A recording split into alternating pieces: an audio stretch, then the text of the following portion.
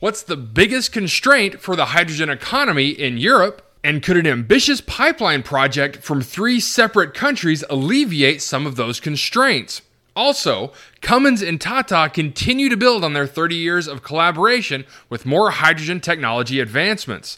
All of this on today's Hydrogen Podcast. So the big questions in the energy industry today are, how is hydrogen the primary driving force behind the evolution of energy? Where is capital being deployed for hydrogen projects globally? And where are the best investment opportunities for early adopters who recognize the importance of hydrogen? I will address the critical issues and give you the information you need to deploy capital. Those are the questions that will unlock the potential of hydrogen, and this podcast will give you the answers. My name is Paul Rodden, and welcome to the Hydrogen Podcast. In an article in oilprice.com, Svetlana Paraskova writes, Europe's ambitious hydrogen plans face challenges. Europe is betting on hydrogen to cut the use of hydrocarbons and achieve climate neutrality by 2050. But the hydrogen industry faces challenges in making the sector a scalable and cost-effective replacement for natural gas. The EU's renewables strategy includes the ambition to produce 10 million tons and import 10 million tons of renewable hydrogen in the EU by the end of this decade. The European Commission has outlined a hydrogen accelerator concept to scale up the deployment of green hydrogen, which the EC says will contribute to accelerating the energy transition and decarbonizing the EU's energy system. In March, the Commission set out new plans to incentivize and support investment in sustainable hydrogen production through a European Hydrogen Bank, an initiative aimed at accelerating investment and bridging the investment gap for the EU to reach its ambitious hydrogen targets under the REPowerEU plan. Last month, the leaders of some of Europe's biggest economies pledged to turn the North Sea into an offshore wind, hydrogen, and carbon capture energy hub. But scaling up hydrogen production and imports would need the creation of an entirely new market, which could face challenges in offering and pricing. European ports could play a part in a future hydrogen economy, and the Port of Antwerp-Bruges plans to capture a part of this new market, the port's hydrogen program manager, Maxime Pieterst, told Energy Voice. Industry officials believe that the EU needs to revise some provisions in the hydrogen regulation in the coming years to make Europe's hydrogen industry globally competitive. The complexity of EU regulations compared with other jurisdictions makes Europe less competitive in hydrogen production advancement. Daryl Wilson, executive director of industry body the Hydrogen Council, told Hydrogen Economist in an interview last month. Wilson said, in terms of the raw number of projects proposed and announcements, there are many more projects in the EU versus the US, but there are more projects moving to FID in the US. Okay, so a little more insight into what's going on in the Europe versus what's going on in the US, but the most important thing I can think to see through this is that the biggest hurdle right now looks to be regulation, not necessarily infrastructure. But that point really leads me into this next bit of news, which comes from a post in Reuters titled, Italy, Germany, Austria sign letter to support hydrogen pipeline. The article says that energy ministries of Italy, Germany, and Austria have signed a joint letter of support for the development of a hydrogen-ready pipeline between North Africa and Europe, Italian gas grid operator Snam said on Tuesday. Snam, one of the companies behind the project, said the 3 countries expressed their backing for related infrastructure projects to obtain the status of European Union Project of Common Interest, or PCI, which would give them access to certain EU funds and fast-tracked permits.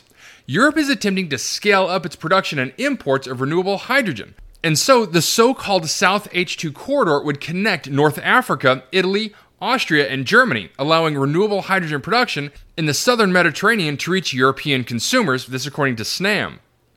The 3,300-kilometer project is led by 4 major European transmission system operators: Snam, Trans-Austria Gasleitung, Gas Connect Austria, and Bayernetz in Germany. With a hydrogen import capacity of more than 4 million tons per year from North Africa, the pipeline could deliver 40% of an EU hydrogen import target set for 2030, and could be operational by as early as that year, again according to Snam. Okay, so this is an interesting bit of news and a bit of good news for the hydrogen development in Europe. However, we do have to take this with a grain of salt since this is just a joint letter of intent and not necessarily anything that we can plan to have funds allocated towards in the near term.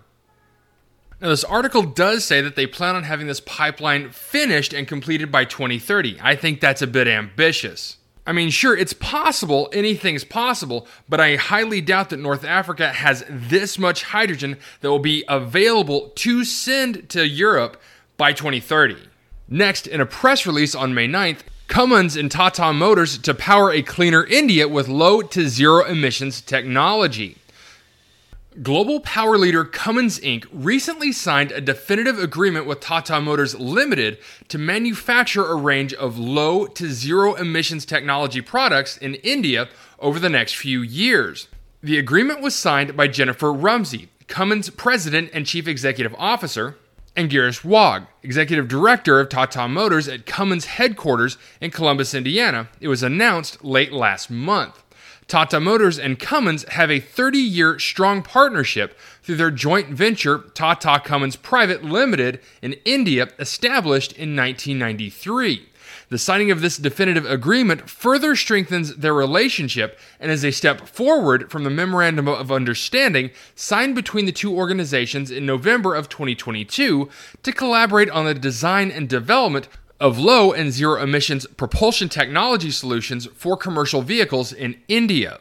As part of this agreement, Cummins and Tata Motors Limited have set up a new business entity called TCPL Green Energy Solutions Private Limited, or GCS, a wholly owned subsidiary under the existing joint venture with a focus on the development and manufacturing of sustainable technology products. These products will include hydrogen-powered internal combustion engines, fuel delivery systems, as well as battery electric powertrains and fuel cell electric systems through the Accelera by Cummins brand. The low to zero emissions technologies developed by TCPL GES will be integrated into both on-highway and off-highway applications for domestic and international markets. This agreement will play a pivotal role in developing sustainable powertrain solutions that will help in mitigating greenhouse gas emissions, improving air quality, and supporting India's net zero ambitions. In a quote from Rumsey after signing the agreement, "Progress requires partnership, and I am delighted that we are embarking on this decarbonization journey with our trusted partner of 30 years. Together, we will advance low and zero emissions technologies in a way that is best for our customers, communities, and the planet." Wagh also is excited about the partnership and said, "Tata Motors is leading the global megatrend of green, smart, and safe mobility in India. Our goal is to achieve net zero emissions by 2045 in a commercial vehicle segment. We are collaborating with partners who believe in this vision and are delighted to further strengthen our 3-decade-long association with Cummins Inc." Okay, so another great step forward in collaborations between two groups. Now, in this case, Tata Motors and Cummins. Now, I've talked several times about the work that Cummins is doing in developing hydrogen internal combustion engines. And from everything I've been able to read and hear about this system, it is on par with their traditional diesel setups, and have somehow figured out a way to avoid the NOx problem of hydrogen internal combustion engines. And so one of the things I'm also curious about is to see just how far this technology will filter down into Tata Motors. Will it go all the way into Land Rover and Jaguar, or will it just stay with what they're talking about with the on-road and off-road vehicles, probably something similar to heavy-duty transport and off-road vehicles for heavy-duty construction? All right, that's it for me, everyone. If you have a second, I would really appreciate it if you could leave a good review on whatever platform it is that you listen to. Apple Podcast, Spotify, Google, YouTube, whatever it is. That would be a tremendous help to the show. And as always, if you ever have any feedback, you're welcome to email me directly at info@thehydrogenpodcast.com. And as always, take care, stay safe. I'll talk to you later. Hey, this is Paul. I hope you liked this podcast. If you did and want to hear more, I'd appreciate it if you would either subscribe to this channel on YouTube or connect with your favorite platform through my website at www.thehydrogenpodcast.com. Thanks for listening. Have a very much appreciate it. Have a great day.